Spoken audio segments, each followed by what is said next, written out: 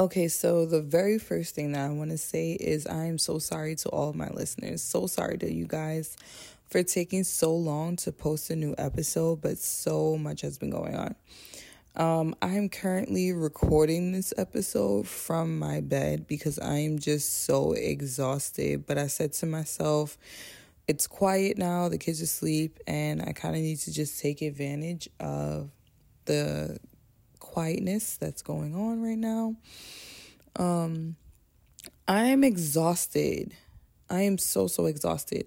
Now, I usually record my episodes and then give it a day or two and then go back and edit just so that I have just a fresh perspective on what I want the episode to sound like. So I had recorded an episode and then I think the very next day, ACS was at my house because of a false claim. They sent an investigator to my house just to look around and kind of investigate the false claim that was going on because they do have to do their job. But she told me right away that it would be unfounded. Just things that were in the claim didn't make any sense. So yeah, once that happened, I kind of I just wanted to focus on my kids and just my kids. And also been getting ready for the holidays. So once that happened, I kind of just focused on the kids. And a few days went by. Well, more than a few days went by, actually. A couple weeks went by. Just because I was so concerned about what was going on with my kids and just trying to make sure that all of my focus was on them and just in the right places, As a mom, you kind of you always want to make sure that you're doing the best by them and then you kind of worry about yourself. So yeah, after that happened, I took a few weeks, and I finally edited this episode and posted it. So this is actually an insert, this piece right here that you're listening to. And I think I'm going to actually put this in before I even put the intro music in because I try to just be as real as possible. And I try to keep things as raw and as fresh as possible. Yeah. So I had actually recorded this episode weeks prior to me editing it and posting it. I just want to ask you guys to bear with me. Things are just, life is crazy. And again, I'm kind of doing this alone, not completely alone. I have my sister and my brother, but besides them, it's just me, with the everyday, day-to-day things that are going on. So sometimes, I really just need a moment to kind of focus, regroup, or even just focus on just my kids and then kind of get back to myself and the things that I do to, just make it through the day, to process and things like that. So please, you guys, if you ever notice that there's, a while in between episodes, more than likely there's something going on, and I will always, put that in the very next episode, exactly what's going on, why it's taking me so long to upload. Again, I appreciate all of my listeners, and I thank you guys for your patience.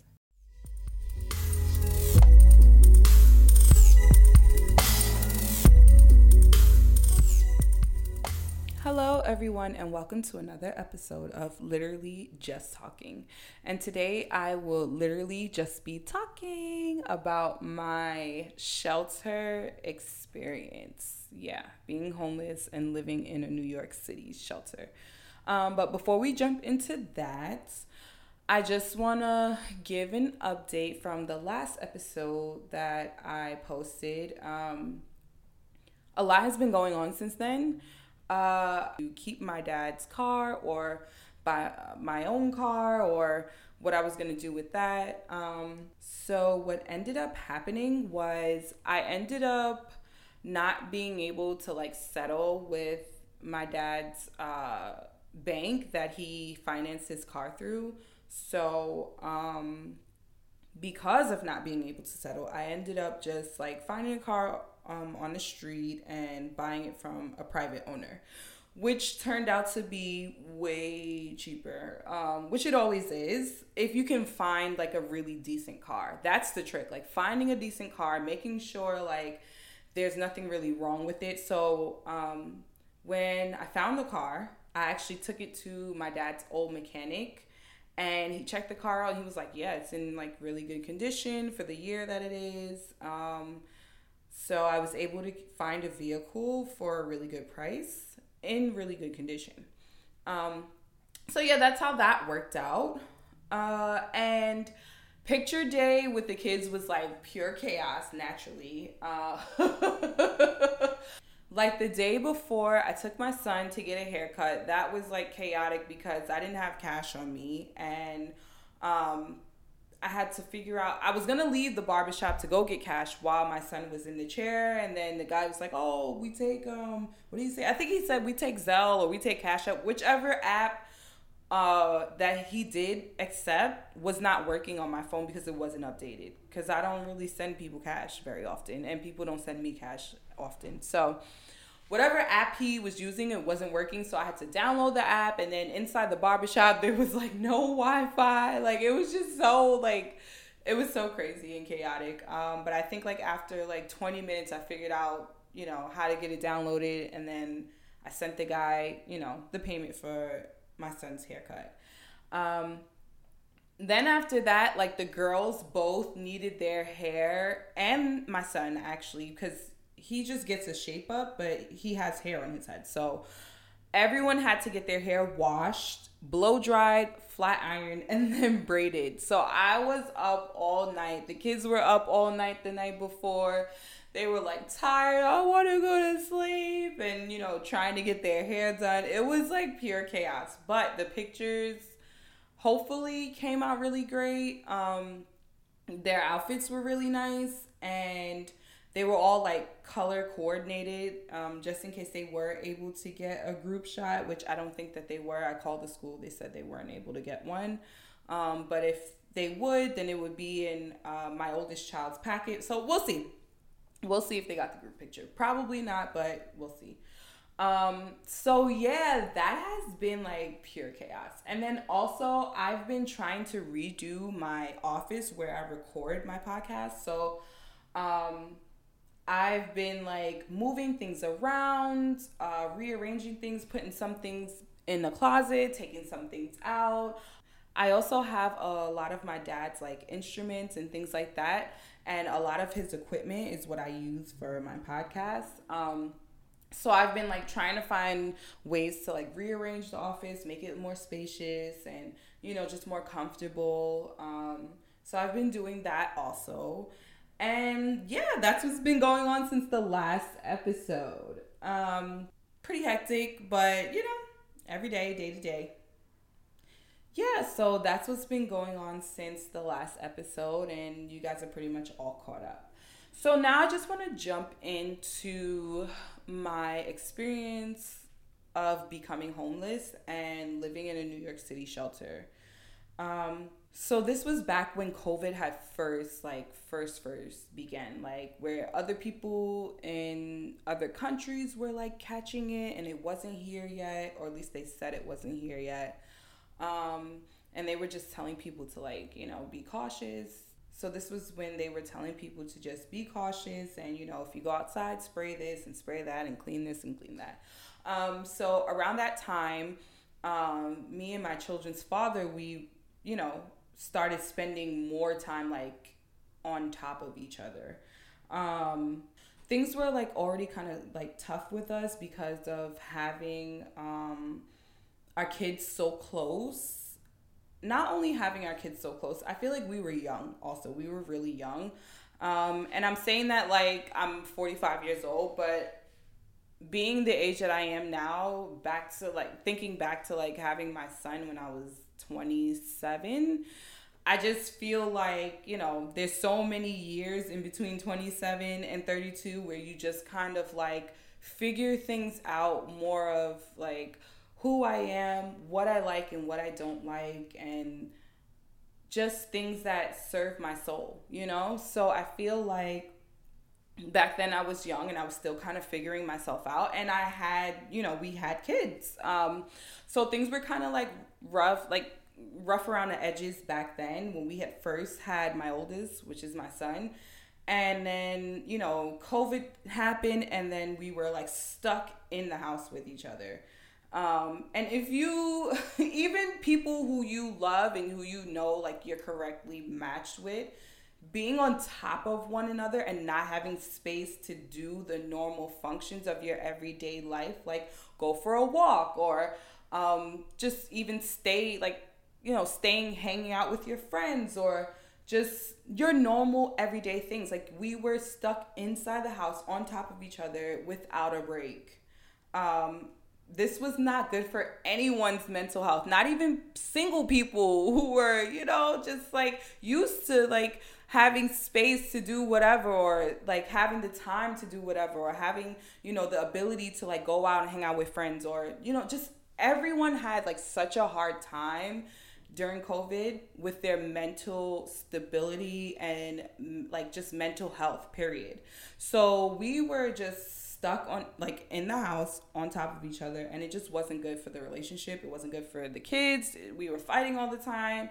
And I think he had finally said, like, enough is enough, like this is not working. And I was just in agreement. I was like, you're right, it's not working. Like, we're fighting more than we're able to discuss anything. Like, everything started a fight. Like, why are you breathing so hard? Like, like when you're stuck with somebody like all the time, it's just like the little things annoy you. Like, you're breathing really hard, or you're breathing mad loud, and I'm over here trying to read a book, and or like, you're on the game 24/7 and I can't hear and I can't think. Like, it was just craziness.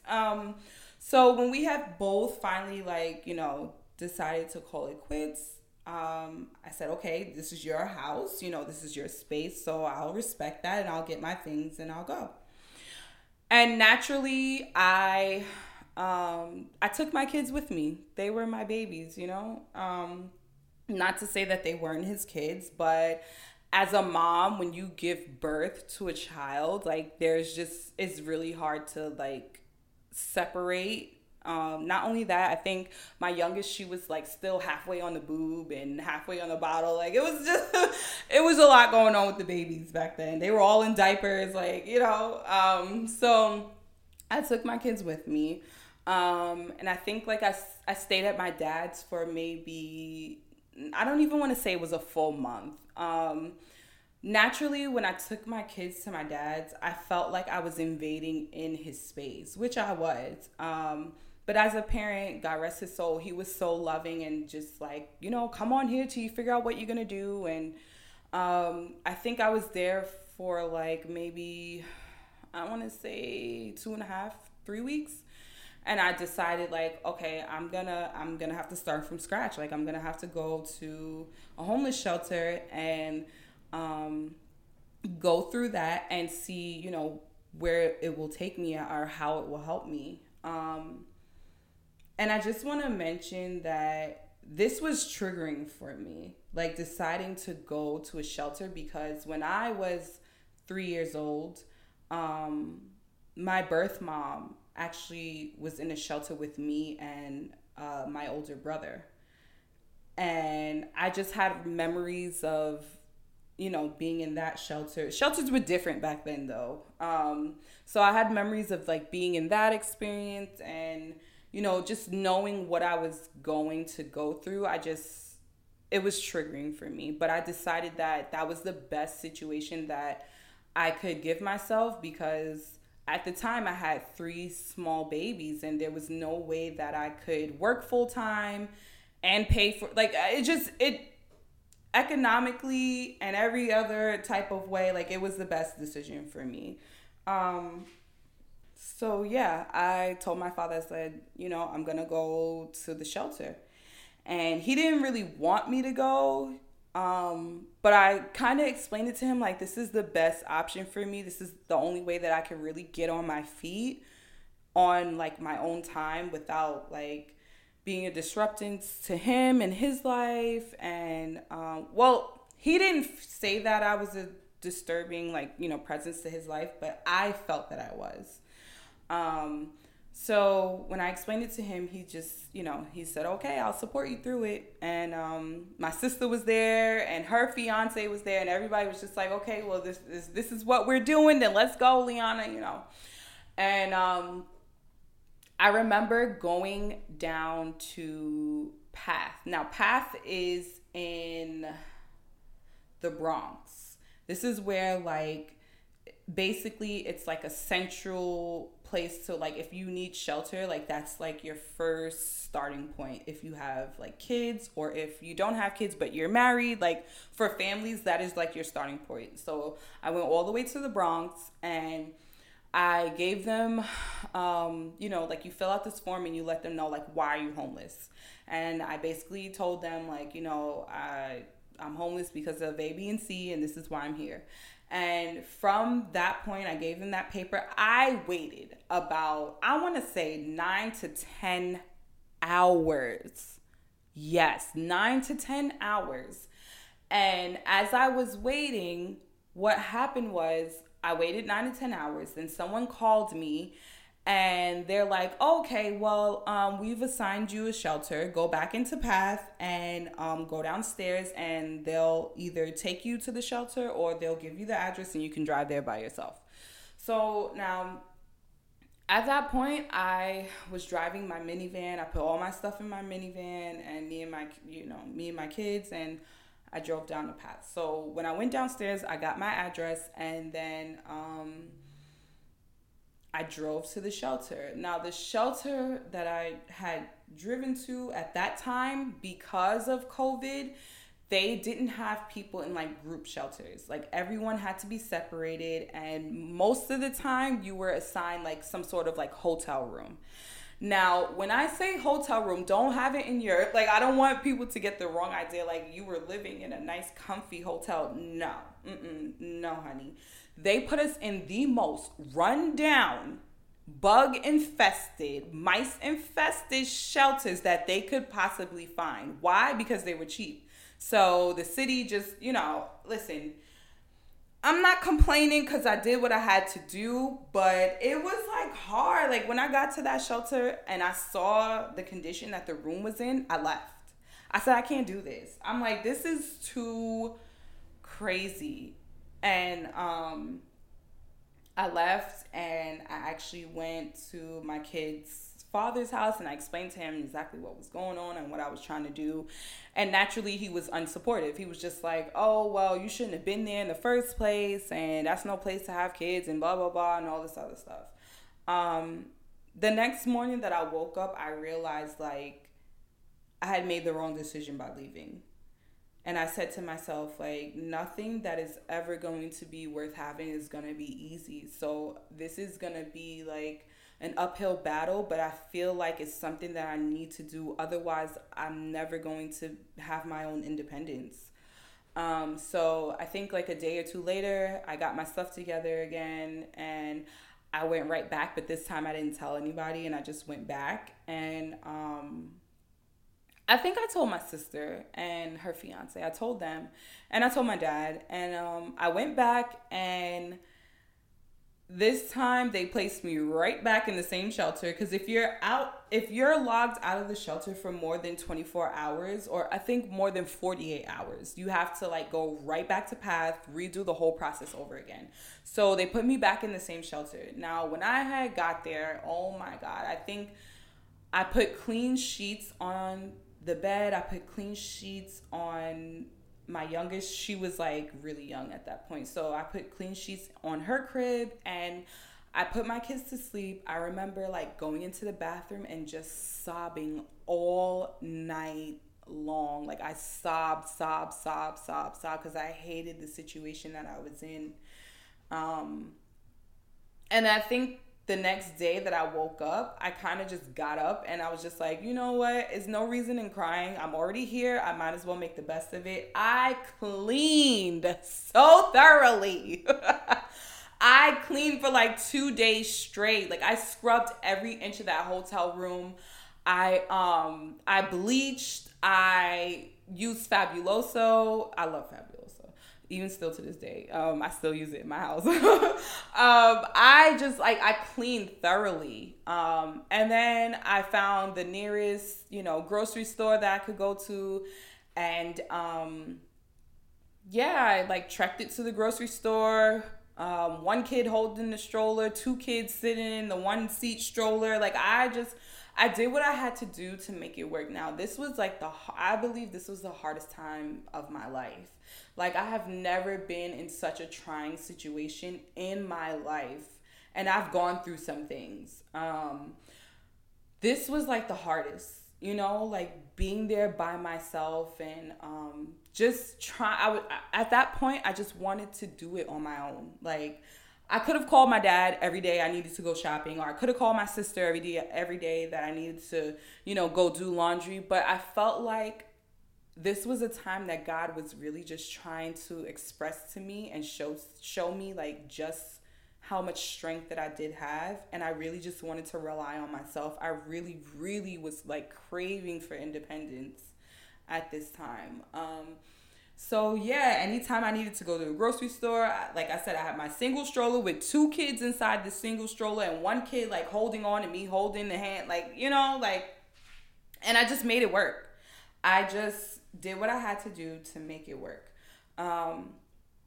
So yeah. Now, the process of the shelter, once I got there, that wasn't my permanent shelter.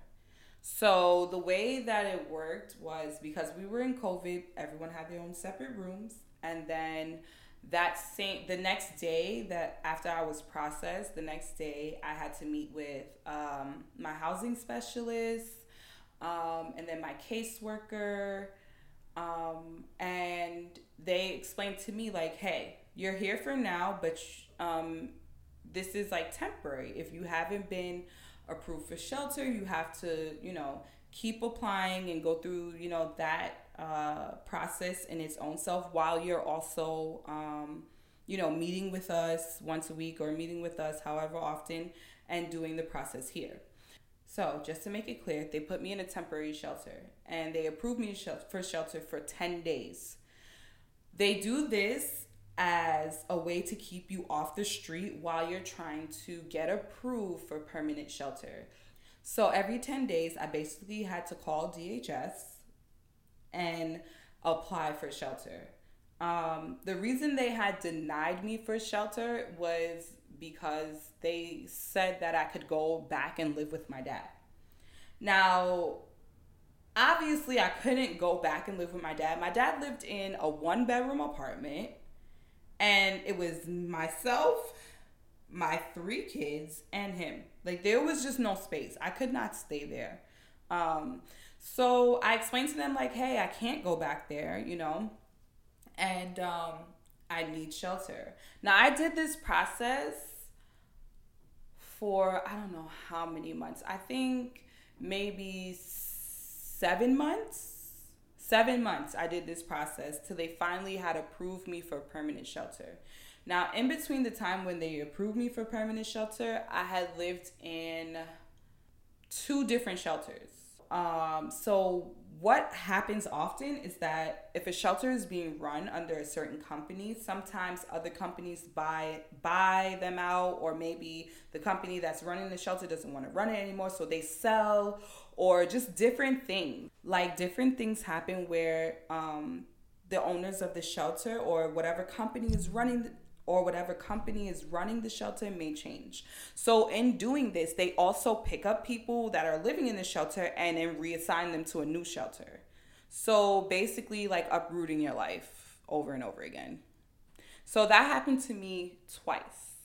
And in the second shelter that I was in, they had finally approved me for permanent shelter. And when they approved me for permanent shelter, literally like a week later, somebody took over that shelter. So a week later, I had to move into a new shelter, but this was my permanent shelter. So most of the shelters that I was in had one large like king size bed, and then it also had like a crib for my youngest because she couldn't sleep in the bed with us. So this new permanent shelter now had two sets of bunk beds and a crib and a toddler bed. So the toddler bed was for my middle child, and then the crib was for my youngest, and then the bunk beds were obviously for me and my son. So in this shelter, it also had like a stovetop, like a flat top stovetop, like an electric stovetop, and then it also had like a large full size refrigerator, and it also had a large full size shower, and its own like bathroom. In the shelters that I was living in before, it was like a hotel room, so it had like a mini fridge, nothing to cook on, and then the microwaves weren't in the room. Like you had to go out into the lobby and like microwave your food and things like that. So this permanent shelter was like the best. Like it was the best compared to everything else that I had been dealing with. And I had mentioned before that my kids have like dietary like restrictions because of things that they can and can't eat. So most of the time what I was doing was I was like going to like Walmart or like going to like the grocery store and buying like microwave packs of rice and like chicken selects that you could like throw in the microwave, and I was eating those. And I was also buying like the rotisserie chickens that were already cooked, and I was eating those with like the microwave rice, and then bags of salad for vegetables and like cucumbers, things that I could cook like without having to actually cook and still getting a balanced meal. Because the shelter food, oh man, everything is frozen. It's like TV dinners. Everything is frozen. Everything is like either you take it and you put it in a microwave or you eat it cold. Like there was no like balanced meals. And I want to say that in saying like you're giving me chicken, corn, and like frozen potatoes. Like that's not, come on man. And those potatoes aren't even real potatoes. They're like the instant potatoes that somebody cooked and then put it in like the freeze. Like it was just horrible. So when I moved to my permanent shelter, obviously, like I was like elated. I'm like, oh my God, there's a stovetop. I can cook. There's like a refrigerator. I can like fill up the refrigerator and I can like have real balanced meals. We started eating spaghetti. We started eating like chicken and rice and the string beans, and like we just started eating again. So that was like that was like one of the good memories that I remember about moving into my permanent shelter. And yeah, from there, I had found my apartment. Actually, DHS had contacted me in my previous shelter, like right after I got approved for permanent shelter, and then the week later I had to move.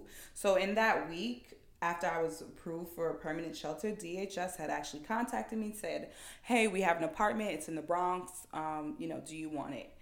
And in my mind at that time, I'm like, oh man, the Bronx is so far. I don't know anything about the Bronx. I'm like from Queens. That's where everyone that I know lives. Like I don't know anything about the Bronx. And then I just asked them, I was just like, can I have time to think about it? And they were like, yeah, you can take some time to think about it, but don't take too long because then, they'll give the apartment away. So from the week that I had got approved for shelter and they brought the apartment to me to the time where I moved into my permanent shelter, I had finally, like, I prayed on it, I slept on it, and I said, you know what? I'm going to take it. Like, anything is better than being stuck in this shelter. Like, every time I'm here at night and like I hear loud music or I hear people like talking in the hallway, and it's just like I just want to relax. My kids are finally sleeping. I just need a quiet minute, and I couldn't get that quiet minute. I said, you know what?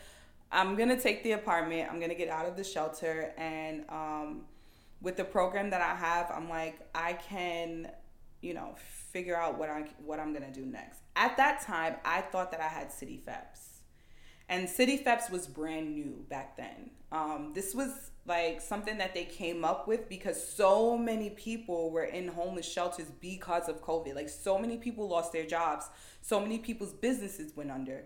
So they had come up with city FEPs to kind of like give people an option or an easier option of, getting back on your feet and, getting back into the groove of things. So when I had went to go see the place, and I decided like, yeah, I was gonna take it. I signed all the paperwork and everything like that, and I still had the waiting process. Now, once you're in a shelter, everything has to go through HRA and whatever your voucher is. Everything goes through the voucher and then through HRA and then through DHS.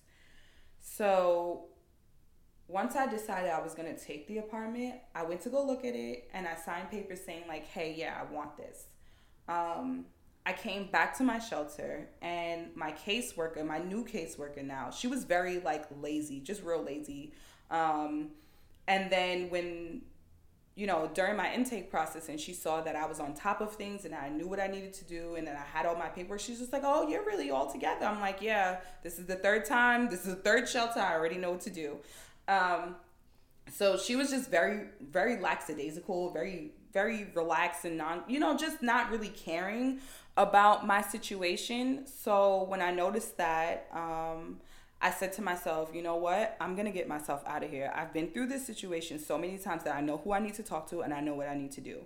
So, once I saw the apartment, I went to my housing specialist and I said, hey, I saw this apartment, I signed this paperwork, and I need you to give me this paperwork so I could sign it and you could process it and send it through HRA. So my housing specialist was like, wow, you did all this already? I said, I sure did. And then, I just made sure to stay on top of her because I know exactly how long it should have taken to process the work, the paperwork that I had signed with her.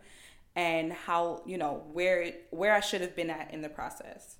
And naturally, she didn't do what she was supposed to do either. So I got on top of it and I called HRA to figure out what they had received already. And then I went back down to my housing specialist and I said, hey, I signed this with you however many days ago. It should have already been sent over to HRA. I called HRA. They said they don't have it.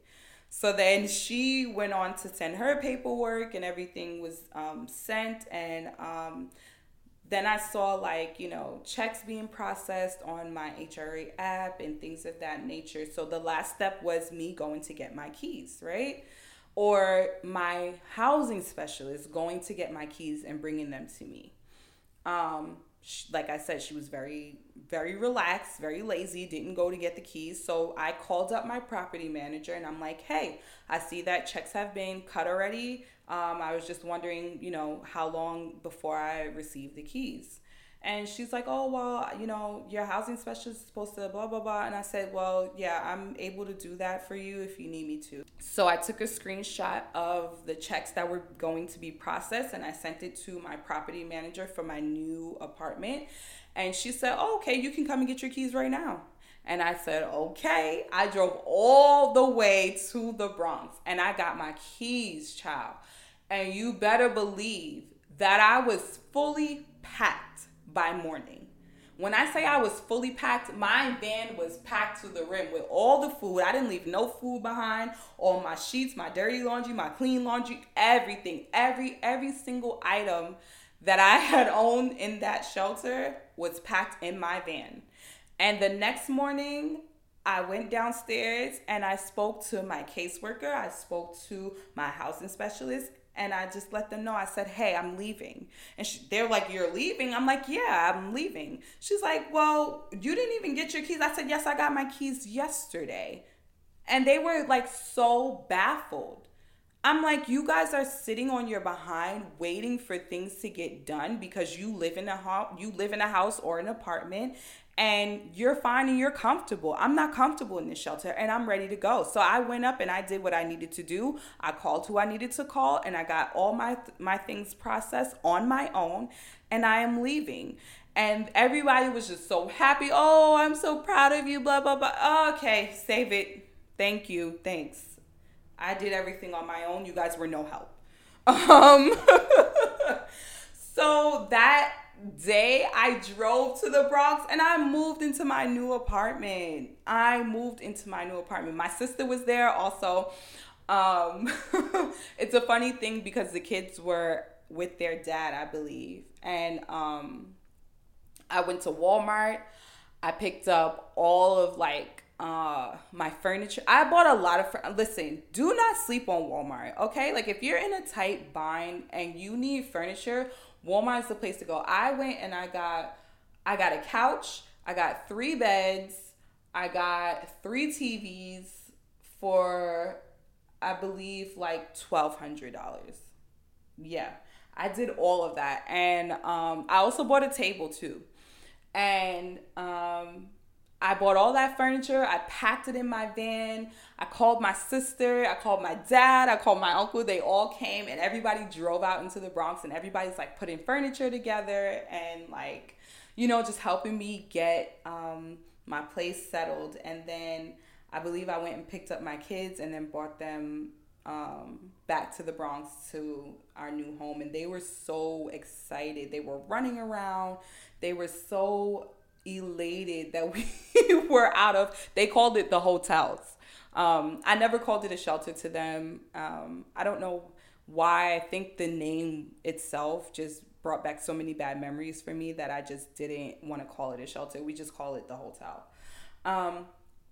And they were so just excited and happy.